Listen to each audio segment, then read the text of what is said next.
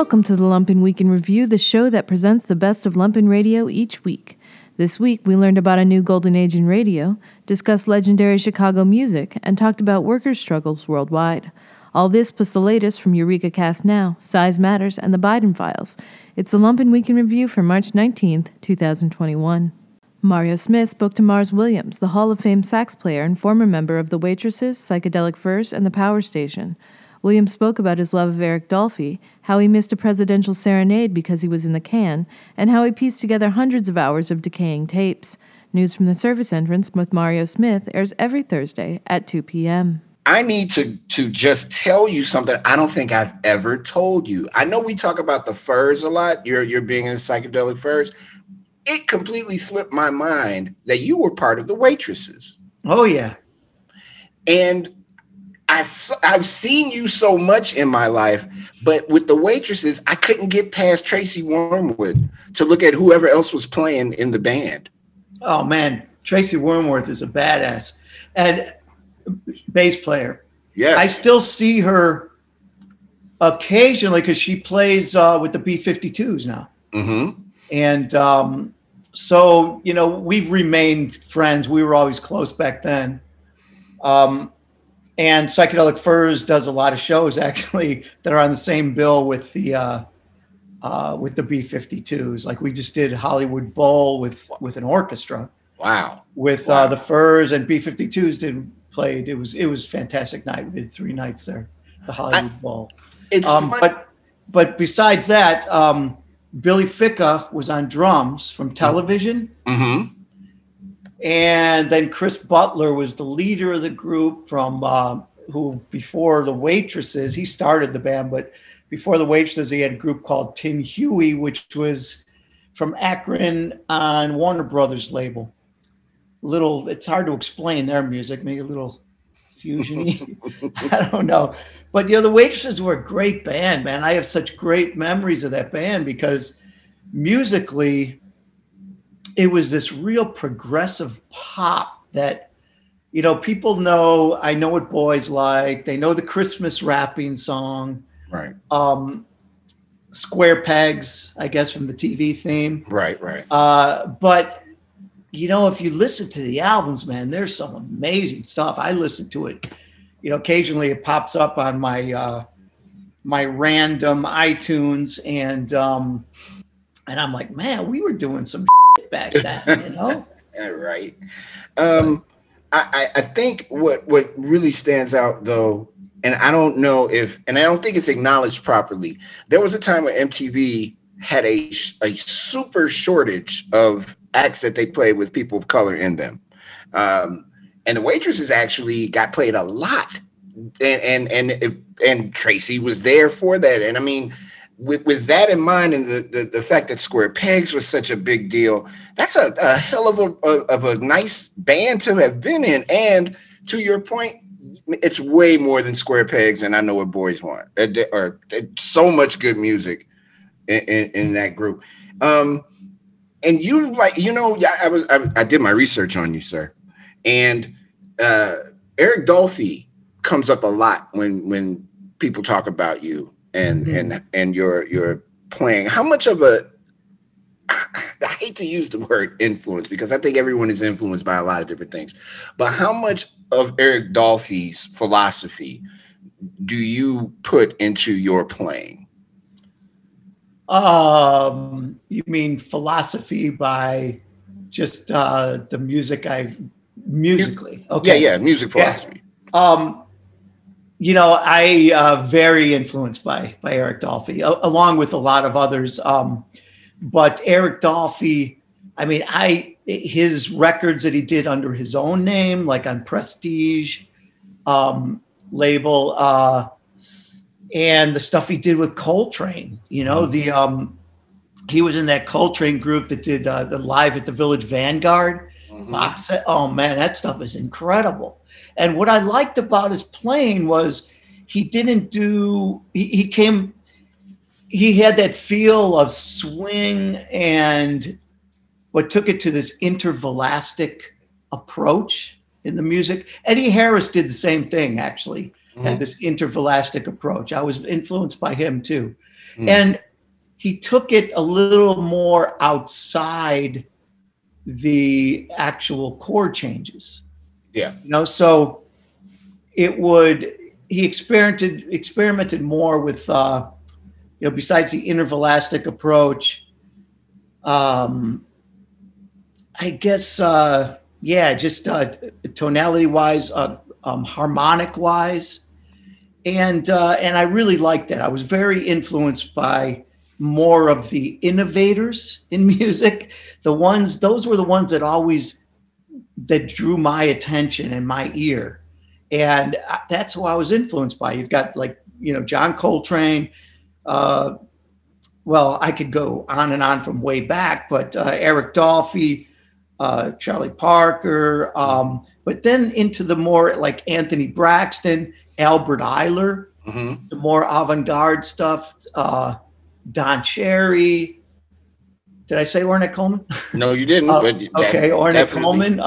But then a lot of the stuff that was going on in Chicago. I mean, Chicago was very innovative in the new music.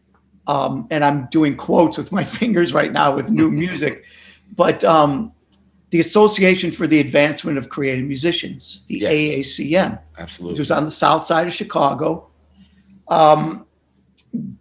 It was AACM Great Black Music, which was another term that they used, the Art Ensemble Chicago, which to me was one of the most influential bands, I think, in my career. That's Lester Bowie. And before Dr. Lester Bowie made his transition, I had a chance to see him play a lot when I worked for a Guild Complex. And that dude was amazing with it. He was amazing with it. And it's funny, I'm listening to Themby by Pharoah Sanders at the moment. And all of that in avant-garde stuff and just the expression and the way that they play, it definitely fits in to what I hear when I hear you play. So having said that, let's bridge this gap straight to Liquid Soul. We'll just skip past the 90s, the first part of the 90s anyway. Liquid Soul on its face is such a beast and such a big sound. And it's different levels of it, though. I mean, you got the music part, then you got Dirty doing the vocals. You may have B. Quarles helping him out with vocals. If Dirty or Brian aren't around, then you might bring in Mr. Greenweeds or Pugs or somebody like that. It speaks a lot to the versatility of you as a musician and to the guys that you have playing with you, Rick and Ron and all those folks, and Jesse Daylight at one time. What makes Liquid Soul for you that band? What makes it that band? Yeah. I mean that to say, what makes it's clearly it's survived a lot of different kinds of hits and changes and whatnot, but it's still that band. When you guys play, it still drives. It's still got that punch to it. How have you maintained that for this period of time? Because I always, I only bring in people that are great musicians, but open-minded musicians that have honed their craft, know their instruments, know the music, but have also the spirit, I guess, of wanting to have fun, but create something different and entertaining, but creative, if that makes any sense. So, there's been a lot of, different musicians in and out of Liquid Soul over the years. I think I've counted about maybe 26. Wow. Yeah. But, it's the core of the band. I mean, there's a lot of history in this band. Like before the Double Door, we had the Elbow Room. Right. Oh, yes. Saw any of those, Mario? I think those were the ones where I first saw, for sure. Those were the ones that I first saw. And, Jesse De La Pena was very influential in the direction of this band because he was turning me on to some things that were going on in England and in starting in New York a bit with Groove Collective and, using DJ with live musicians. Mhm. And Tommy Klein, the guitarist in Liquid Soul, he was started doing some things with Jesse, and they were working down at the Smart Bar, I believe. And they were working on a project called the Booty Kings. Mhm. And that was, they were starting to do things with just Jesse spinning, and then they'd play a couple live musicians and bring in some MCs. I had this group called Act of God, which was, Tommy was also in that. And Ricky, actually we had Angus Thomas, Angus Bangus at first. And then Ricky Showalter took his place on bass. Mhm. But that group was doing kind of, if you can imagine Liquid Soul without the DJ hip hop influence of it. Okay. Right. In fact, Liquid Soul did a lot of Act of God songs. So basically what we did was we decided to do this collaboration of doing more live musicians with Jesse De La Pena spinning, doing jazz standards with hip hop beats under it, whatever beats Jesse would spin. Mm-hmm. And we decided to do a thing where, okay, let's just do some freestyle jams and do this stuff. And we started at the Elbow Room on a Sunday night. And I mean, I'm trying to do this in a nutshell because the story is pretty involved. But I want to mention that because that was, Jesse brought in a lot of influence. Tommy was doing things, and then together we just knocked heads, we put our heads together mm-hmm. and formed this collective.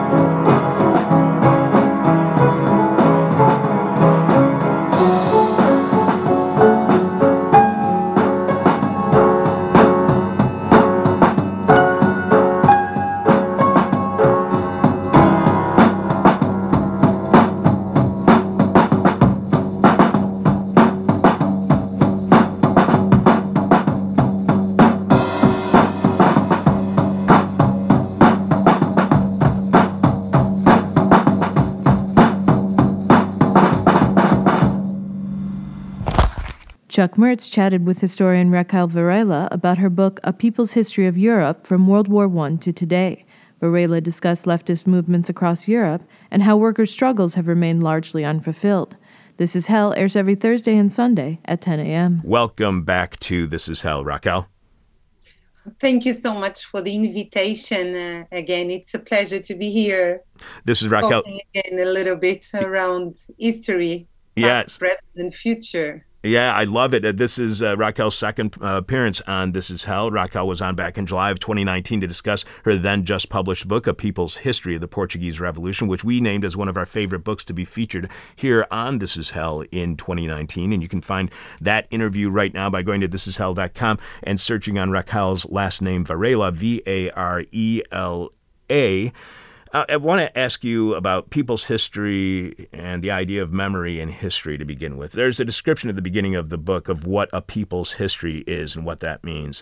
This is your second people's history. For those who may be unfamiliar with people's history or are uncertain how a people's history is different from the more traditional history which we are taught, how would you describe or define a people's history? Because I recently saw an online conversation, a discussion among those who identify as being on the left here in the United States about people's history, with some inquiring as to how they are different from the traditional reading of history. And a phrase that many were using was, instead of history from the victor's or the winner's perspective, it's from the quote-unquote loser's perspective, and that did not sit well with me. How is a people's history different, and is it history from the perspective of those who lost to the powerful? Well, that's a very provocative question with this sentence. I do not agree with this view of people's history. I think the people's history, well, first of all, we are all a little bit fathers and sons of our zines, the people's history of USA, which has, of course, inspired us. If we go a little bit before this, we find the social history of especially the historians connected with the British Communist Party in Great Britain, or that left the British Communist Party. You think of Hobsbawm, A.P. Thompson, etc., or the radical left intellectuals of New Left Review. We think about, of course, history from below, Histoire sociale française from France. I do believe that people's history, it's the history of the oppressed that have resisted. And that's why I don't call it losers. Sometimes these fights, they end up in defeats, but several times they end up in victories. If you think about, so for example, if we think about the Stalinist counter-revolution that defeated the Russian Revolution together with the foreign invasions, the defeat of German Revolution, this is true. But if you think about the impact of the Russian Revolution with a very interesting concept called self-determination from Perry Anderson, another very important left Marxist, or left intellectuals to be more accurate, which is after the Russian Revolution, the possibility of a group, a collective number of people putting in history their own project of self-emancipation, it was defeated, but at the same time, the level of our influence in history, the belows, changed radically after the Russian Revolution. There is a new word after the Russian Revolution. This is Soviet, and an old word, which is Czar.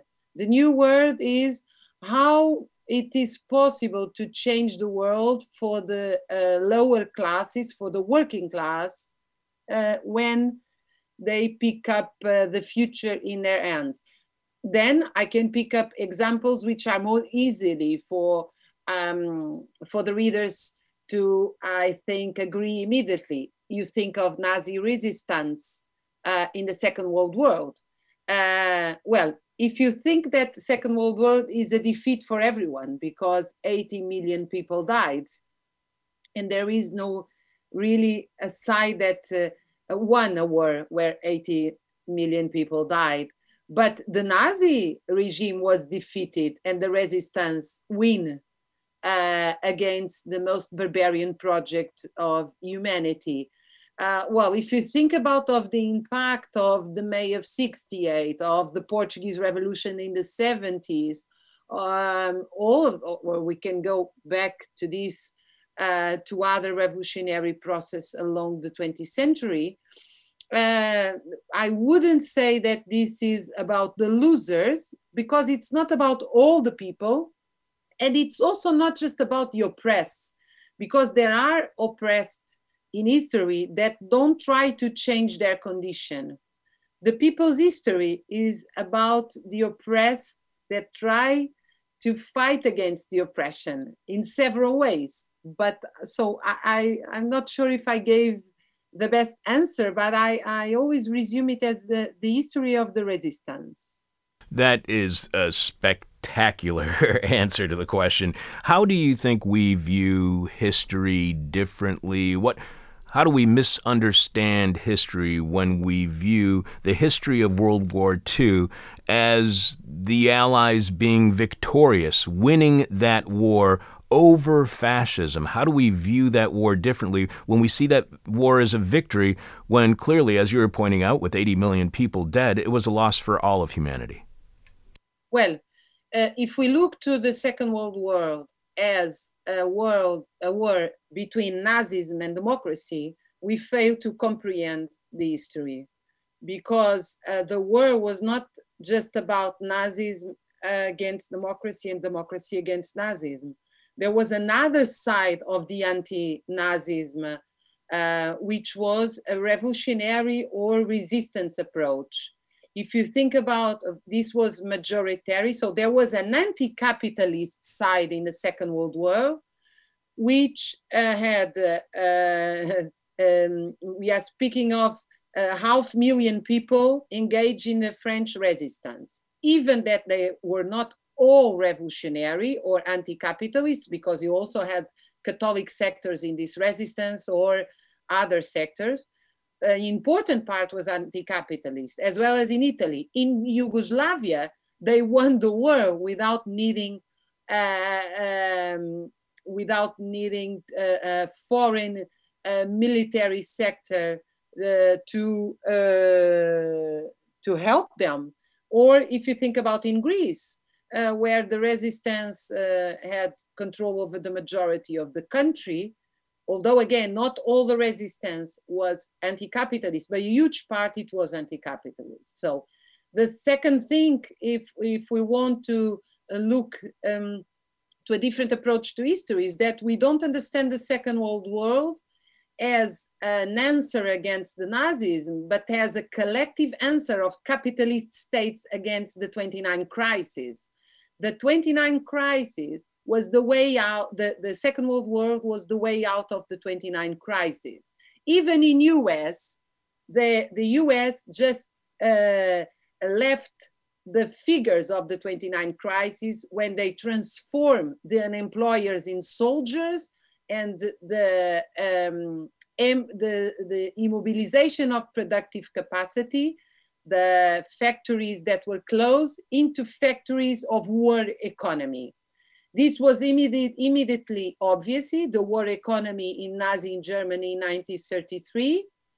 It was, of course, immediately very visible in the forced collectivization of the peasants in US, in Ukraine, to force them to work in factories toward an industrialization that was based a lot in the war economy. The war economy was also the economy of France later and of England. And the first step, as we know, was given with the defeat of the Spanish Revolution, with the Francoist victory. So we have to understand that, because after the Second World War, there was this generalized idea that, which has a lot to do, of course, with the barbarian situation of the Jewish and the Holocaust, but also with the building of Israel state. There was this idea that Nazism was a result of a crazy guy, Hitler, who managed to control by a massive propaganda an entire country. I believe this is a very mechanicist approach to history, and very based on lots of ideology and less empirical research. Because what we see in the Second World War is that in the 30s, most of the countries were prepared to a gigantic imperialist confrontation that could stop by national effort the idea of class struggle and social revolutions. Of course, this was much stronger in Germany, because in Germany, the communists were stronger, were very near Soviet Union. They had tried the revolution in 1990 and 1923, and the Germany's economic situation was even more degraded than in other countries.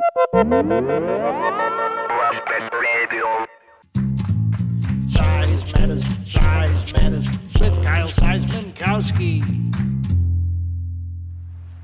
Thank you very much. Have a nice day. Whoa, traffic's backed up all the way down Morgan. And I see why. Looks like your buddy is at it again. Don't call him my buddy.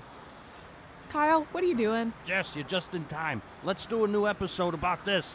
About you washing cars? Well, this is the Seisman Sudsky Festival, a semi-annual Bridgeport quasi-celebrity car wash and laundry. I do it every... hold up. Car wash and laundry? Yes, exactly. People bring their dirty clothes to me, I soap them up, and I wash their car with them. I got all the neighborhood heroes involved. Over there's a guy who played music on John Daly's show once. How do you do? Go away. And of course, we got Steve from Bernice's. Hi, Jess. Oh, hey, Steve. Oh, well, this seems weirdly pragmatic for you, Kyle. Yes, I know. And just for a few bucks, all Bridgeporters can come to the GoPro Alley for a car and laundry wash. It's like the only time I ever clean anything. Impressive crowd you got here. And I've been doing this for years. Where does the other end of that hose go? Oh, I just ran it through the mail slot up to Eric's place. He never notices, but it's on the DL, so... Actually, here, hold the hose for a minute. I gotta do this. Oh my God. For the listeners, I should explain. Please don't. Kyle, are you wearing a bikini? Are you wearing my bikini? Hey, I found it on the floor fair and square. Whose floor? Jamie's. I live there too. That's also my floor. Yeah, but you rent. You don't own it. So, whatever, right? Not a thing. I definitely don't want that back. And now what my audience has been waiting for. Here comes the That's more technically impressive than I would have thought possible. I have to say, Right. everyone's mesmerized by Is that my blouse? I wonder. Are you washing that car with my clothes? Hey, don't blame me. Jamie said he didn't want the car wash. He just wanted the laundry did. Oh, here comes the meltdown. Answer the phone. Jamie, I cannot believe you let Kyle wash the car with my clothes. They ain't clothes, they're laundry. Gotta go.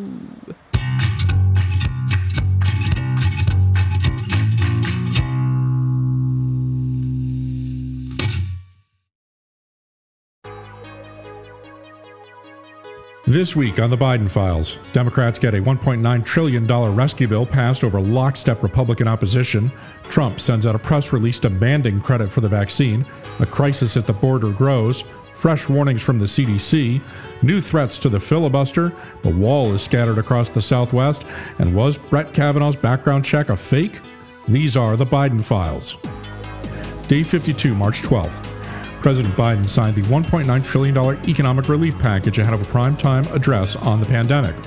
Biden directed states to make all adult Americans eligible to receive coronavirus shots by no later than May 1st, and said he expects life in the U.S. could return to a new normal by the 4th of July.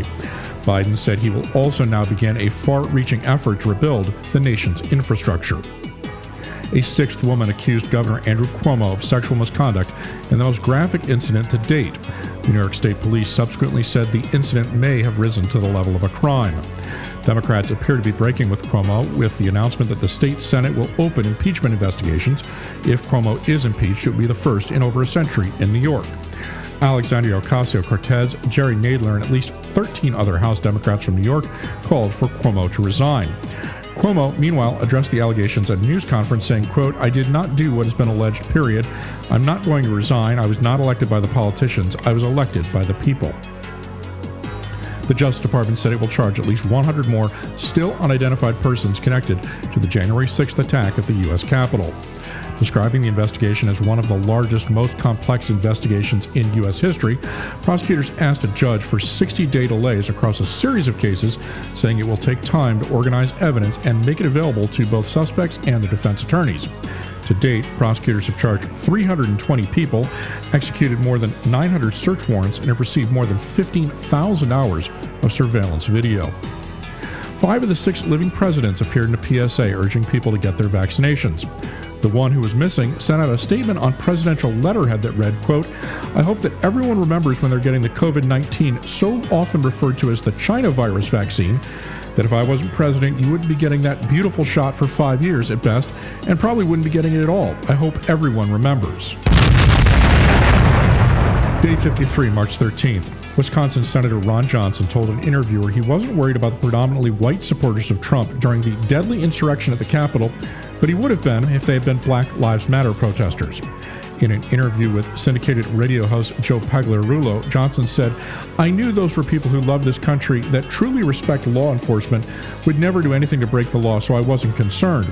Now, had the tables been turned, and Joe, this is going to get me in trouble, had the tables been turned and President Trump won the election and tens of thousands of Black Lives Matter and Antifa, I might have been a little concerned." Trump's acting defense secretary, Chris Miller, blamed the former president's speech for inciting the insurrection. Quote, "Would anybody have marched on the Capitol and overrun the Capitol without Trump's speech? I think it's pretty much definitive that that wouldn't have happened." The Army also initially rejected D.C.'s request for the National Guard ahead of that rally, saying the military shouldn't be needed to help police with traffic and crowd management unless more than 100,000 demonstrators were expected. The Army was apparently worried about the optics of having troops in the street in D.C. A new audio tape of Trump urging a Georgia election official to find, quote, "the right answer," while checking ballots for irregularities could help prosecutors build a case against him. Trump placed a call to the lead investigator, Francis Watson, who reacted with surprise that the president of the U.S. would take time to reach out to a mid-level state election official. "Something bad happened," Trump told Watson in the tape. "When the right answer comes out, you'll be praised." That file was found in Watson's trash folder on her computer. State Department officials requested the unmasking of the identities of American citizens or permanent residents in intelligence reports on at least 285 occasions during the Trump administration. Secretary of State Mike Pompeo made at least 33 such requests. The Trump administration had harshly criticized unmasking, claiming a routine measure was actually evidence of nefarious intent. Day 54, March 14th. President Biden deployed FEMA to the U.S.-Mexico border to help shelter and transfer thousands of unaccompanied teens and children. There are roughly 4,000 children in CBP custody. That is a 25% increase from a week earlier. Unaccompanied minors continue to arrive at the border more quickly than HHS officials can match them with sponsors.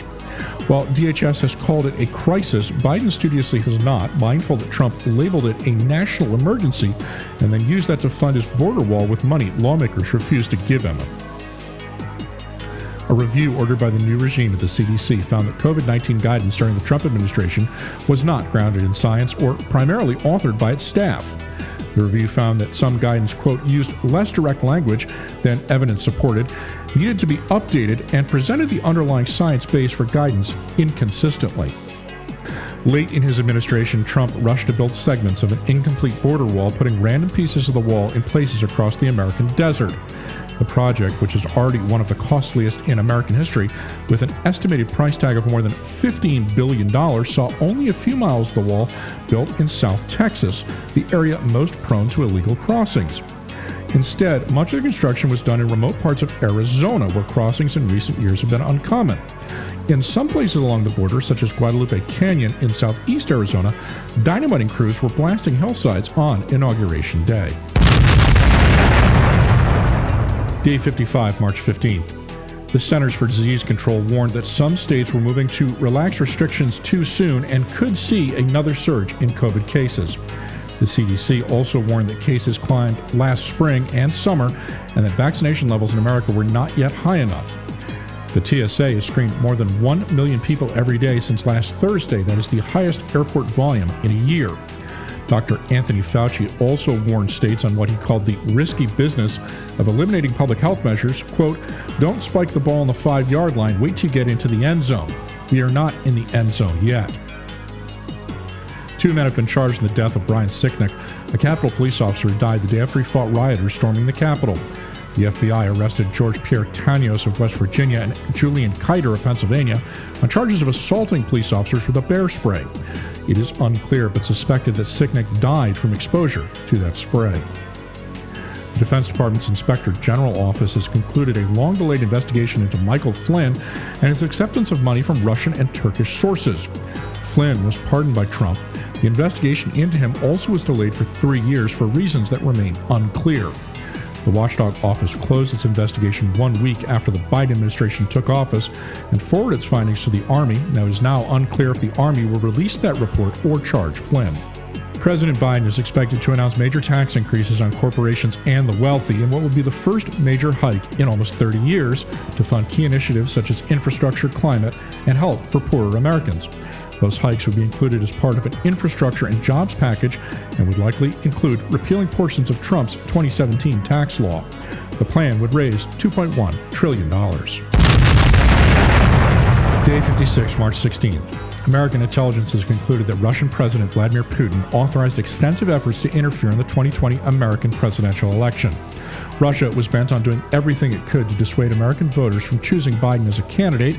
That operation included direct operations to influence Rudy Giuliani, whom the report called a Russian proxy actor. China also attempted to mount an operation but withdrew after concluding it would fail. The same report categorically dismissed allegations of foreign-fed voter fraud and reiterated that the Trump campaign was fed and spread lies about Biden's family in the state of Ukraine. Border officials said they expect more migrants to attempt to cross the southwest border this year than any time in the last 2 decades. Citing a combination of endemic poverty, violence, and the pandemic, the Secretary of DHS, Alejandro Mayorkas, said the conditions were now critical. The majority of crossings so far appear to be single adults fleeing Latin America. A senator claimed that the FBI's 2018 background check of Brett Kavanaugh, the Supreme Court justice, was fake. Sheldon Whitehouse of Rhode Island called for proper oversight into questions about how thoroughly the FBI investigated Kavanaugh during his confirmation hearing. Kavanaugh was accused of sexual assault by Christine Blasey Ford and faced several other allegations of misconduct following Ford's harrowing testimony of an alleged assault when she and Kavanaugh were in high school. Whitehouse claims the FBI did not, in fact, conduct a check on the justice before his hearing. Republican legislators in Wisconsin are backing a bill that would keep the controversial so-called conversion therapy legal in their state. The discredited therapy by which counselors attempt to change the sexual orientation of gay or transgender people is currently illegal under a proposed State Department of Safety and Professional Standards rule. The so-called therapy, which is not considered mainstream practice and has been used by a number of fringe religious movements, is also opposed by professional counselors and therapists. Multiple European countries suspended use of the Oxford vaccine after 30 reports of unusual blood disorders. This out of 5 million recipients of that vaccine. The EU regulator so far says it sees no reason to change its recommendation, but Sweden and France became the latest nations to stop using the jab. Meanwhile, the Netherlands saw a 25% jump in cases week over week. France has said they are now entering a third wave. And the Senate confirmed Deb Haaland to lead the Interior Department, making her the first Native American to ever serve as a cabinet secretary. Haaland will oversee the agency that manages the federal government's relations with tribes, as well as 20% of American land and 25% of our nation's fossil fuel production. Day 57, March 17th. President Biden said for the first time that he favored a return to the good old days of the filibuster, ones that forced senators to occupy the floor and talk while doing so. Currently, senators need only to register their objections to legislation to force supporters to produce 60 votes to break the filibuster. And the filibuster, which was once rare, has become a cudgel used to block virtually all legislation. Senator Mitch McConnell promised a scorched earth response and then pledged to derail Biden's agenda if Democrats eliminated it. However, under Republican rule, the Senate effectively became a bottleneck, with the GOP refusing to vote on bills, even those with strong bipartisan support. Richard Blum, the husband of Senator Dianne Feinstein of California, told Biden's advisors he's interested in being appointed to an overseas ambassadorship. Such a posting could pave the way for the 87-year-old Feinstein to leave the Senate, solving an increasingly awkward problem for the Democrats. Senior party officials have been blunt about what they describe as the senator's diminished acuity. They are also eager to replace her with a black woman, of which there are none in the Senate. Feinstein has already agreed to relinquish her ranking position on the Judiciary Committee under pressure from Senator Chuck Schumer, who is now the majority leader, as well as other Democrats. The U.S. moved to punish 24 Chinese officials for undermining Hong Kong's democratic freedoms. That move came just days before the first scheduled meeting of senior Chinese and American diplomats since Biden took office. The timing of that action was pointed and intentional. It continues a testy start to relations between the Biden administration and China after a tumultuous 4 years under Trump. Earlier sanctions imposed by the Trump administration had barred those same officials from traveling to the U.S. and frozen their assets in this country. Senate Democrats introduced the For the People Act, a comprehensive voting reform and anti-corruption bill that was passed by the House earlier this month. In introducing the bill, Chuck Schumer said that proposals to roll back voting access smack of Jim Crow and represent a threat to democracy. The bill, however, is currently doomed by the filibuster. And Biden called Putin a killer and said he will pay a price for his efforts to undermine the 2020 election. When asked what those consequences would be, Biden replied, "You'll find out shortly." Day 58, March 18th. The number of Americans seeking unemployment benefits rose last week to 770,000, a sign that layoffs remain high even as the United States economy is recovering from the recession. 4.1 million people continue to collect traditional state unemployment benefits. Some 18.2 million Americans are receiving some form of jobless aid. Economists say that the effective unemployment rate is now 10%. 21 Republican state attorneys general threatened to sue the Biden administration over $350 billion set aside under stimulus relief to help cities, counties, and states. The rescue package contains language that prevents cities from using federal funds to, quote, deliberately reduce their revenue through local tax cuts. The language was inserted to prevent deliberate use of that money by municipalities to offset tax cuts. The Republicans claimed that the restrictions, quote, would represent the greatest invasion of state sovereignty by Congress in the history of our republic. A group sanctioned by the United States over Alexei Navalny's poisoning attack has been tied to a money laundering network with ties to an infamous incident involving Trump. Natalia Veselnitskaya tried to cover up a dark money network during a 2016 Trump Tower meeting with the Trump campaign, as it was linked to a chemical weapons program run by Russia's intelligence services. Some $230 million was laundered through that network. The theft was reported by lawyer Sergei Magnitsky, who would end up dead in a prison cell in Russia. In response, Congress enacted the Magnitsky Act. Veselnitskaya was dispatched to persuade the Trump campaign to overturn that law, worried it would reveal that state money was being laundered. The presidency cost Trump an estimated $700 million in lost wealth, according to a new analysis of his fortune produced by Forbes. Those losses were largely of his own making, as the pandemic and the Capitol riot badly damaged his brand. These are the Biden Files.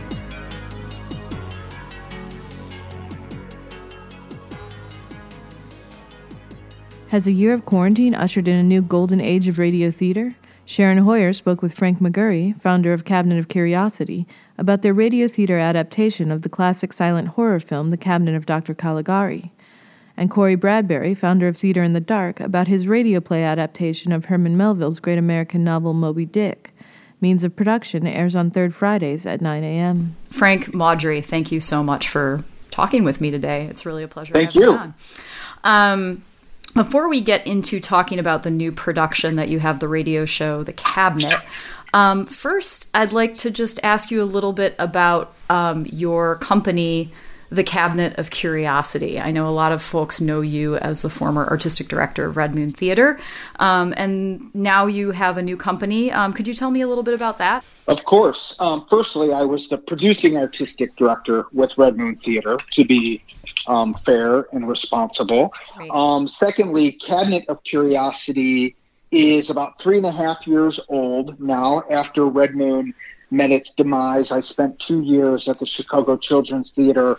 And after that sort of tenure completed, I began to itch for doing the work that I really missed while at Red Moon, which was largely the training work, working with emerging artists to help them develop a sense of what is celebration, what is an event, how does interactivity and participation really impact an audience member or a guest. And then the ritual and ceremony activities that I take great pride in from the Red Moon legacy. I've essentially sort of transported the acts of celebration, the practice of ritual and new ceremony, and the art of puppetry into what is Cabinet of Curiosity. And, of course, the work you've done, and that's, I'm sure, shifted quite a bit in this last year. Kind of. Please, I think it'll be interesting to see when we're all done, artists, at least talking about the pandemic and its consequences, because it feels like a fairly burdensome topic today because we've been living in the chaos and side effects of it, which for the artist community, as well as many other communities, the dining community, the bar community, which also are closely related to the theater and art community, we've suffered significantly. Cabinet was really lucky in that we moved swiftly to different kinds of outdoor COVID-safe activities that were able to engage hundreds of artists and lots of audience members in the sort of mechanism and frame of free opportunities. So as soon as on March 10th last year, we opened what was going to be our biggest show of the year, and it was obviously shut down the next day, a show. So since we knew everything was shutting down the next day, Lynx Hall was kind enough to say, you have 24 hours to get everything out. Seth Boakley said, let's stream it live. Let's see how many people show up. We got 3 cameras in there with Stop Time Video, who did a beautiful job. And we had over 3,000 people join us on March 11th to watch the show performed for its sort of one and only public performance. So that went away. We quickly moved to digital rituals, which were super interesting and kind of problematic. It was an experiment with about 25 artists, but it kept them busy and it kept us interested and it kept a dialogue with our audience. And then we began developing these packages of hope, which were videos and illustrations and engagements with audience to say, if we were to make this kind of show, how would you change it? So we just opened up communication largely around the idea of hope and joy, because that was, at least for me, my principal exercise is, how do I keep my spirit active because everything is getting dark really quick, and how do I maintain relationship with other human beings when I'm told I can't even be near them, really? It's unsafe. Cabinet is very different than Red Moon in that we're an ever-evolving collective. So each project gathers new artists who are interested in that project, and they hang around, they work on that project, and when that project's done, if they like us and we mutually enjoy them, then we develop a longer-term relationship. So the collective is intentionally always transforming, so there's always new voices and always new inspiration being brought to the project's collaborative efforts. And that's been super interesting and difficult and really exciting. Mars Williams spent months excavating old, decayed DATs and live tapes from the golden age of Chicago live music. Here, exclusively on Lumpen Radio, is the world premiere of one of Liquid Soul's lost tracks. This is Booty Wiggle from 1998.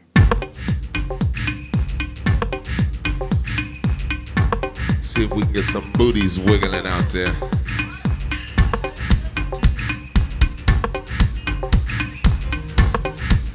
Y'all better join the Booty Wiggle Club. Bring it on.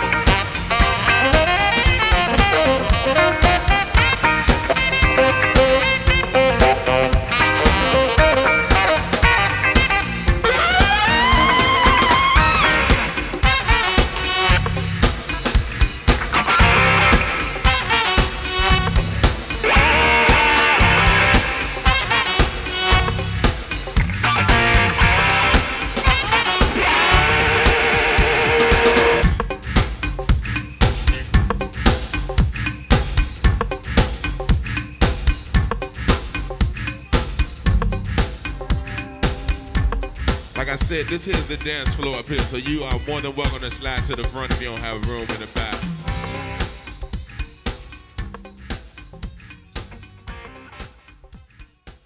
Download complete. Now playing, Eureka Cast Now. Inspire curiosity, imagine science. From someone named Peter Maris. They do not have their blue check mark from Twitter, but they are on Twitter. So hopefully they're trying to get it. Yeah, of course. I mean, who doesn't want it? But he posits, or really questions, explain to me how trees are of any help whatsoever, specifically with regard to carbon dioxide in the atmosphere. That's in parentheses, leaving out the fact that you need a huge new forest for them to have the desired effect. In a century or so, the tree is dead, decomposes, or is burnt, and the CO2 is right back in the atmosphere. And this is, of course, replying to Elon Musk in a wider discussion that I'm not privy to. Mm-hmm. But let's turn that over to Mr. Dweebson. What do you think of this? Is this person onto something with regards to forests and their roles in regulating the climate? This is another example of how why you can't trust people who don't have blue checks on Twitter. It's an example of an immediate example of that they know what they're talking about. Unlike this person, who clearly has no understanding of the chrono-significance of trees and the way that you can use logging to not only finance enormous amounts of paper markets, but you can also use logging to track things. And this person would get rid of logging entirely. Well, ridiculous. That's could you touch on that just a tiny bit more in terms of logging and natural logging in chrono consulting? What's the intersection there? Well, the chrono logging these days involves waiting until, say, the year 2050 and chopping down a forest, but then returning to year 2049 and chopping it down then as well. Then you can log the forest twice. And you can go back in time and do this over and over and over, making every forest infinitely more valuable than it is without chrono logging.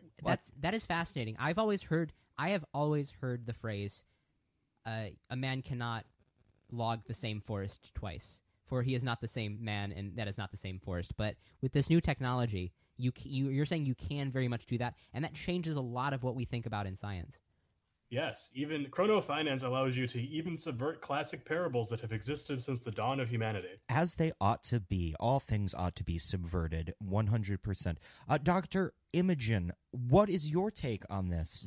How do you feel about this statement?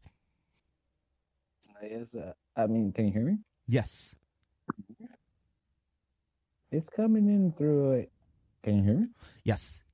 Dr. Imogen, are you there? Dr. Imogen, I think they might have entered into some... is surrounded by trees. There are roughly 420 trees for every person. Incredible. So that means there are 3.04 trillion trees. Now this is I'm going to take your word on this. I'm going to take your word on this. And all of these trees are 5,000 years old? You say this can't be possible. I tell you it's true. But all these trees are the same tree. They're clones of the tree, and you're just seeing a picture of a tree, which is a frequency, a hologram. So what do you think about this science?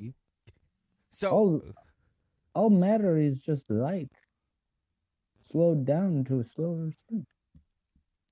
That's fascinating, Dr. Imogen. Mm-hmm. It's a matter of trees. We are trees.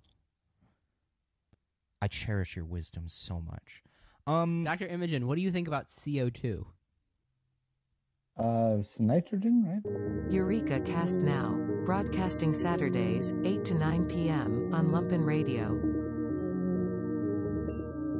The Lumpen Week in Review is produced by the staff and volunteers of WLPN LP Chicago, the community radio of the future. The Week in Review is overseen by Jamie Trecker, voiceovers by Shanna Van Volt, additional production by Cole Eisenberg, Julie Wu, Sergio Rodriguez, Neil Gaynor, Lane Gerbig, Alexander Jerry, John Piotrowski, Ari Shellist, and Annie Klein. Live music production by Ari Shellist. The Lumpen theme, background, and interstitial music is by Mike Perkins. The Lumpen Radio Sting is by Dan Jugel. For more information on Lumpen Radio, visit lumpenradio.com.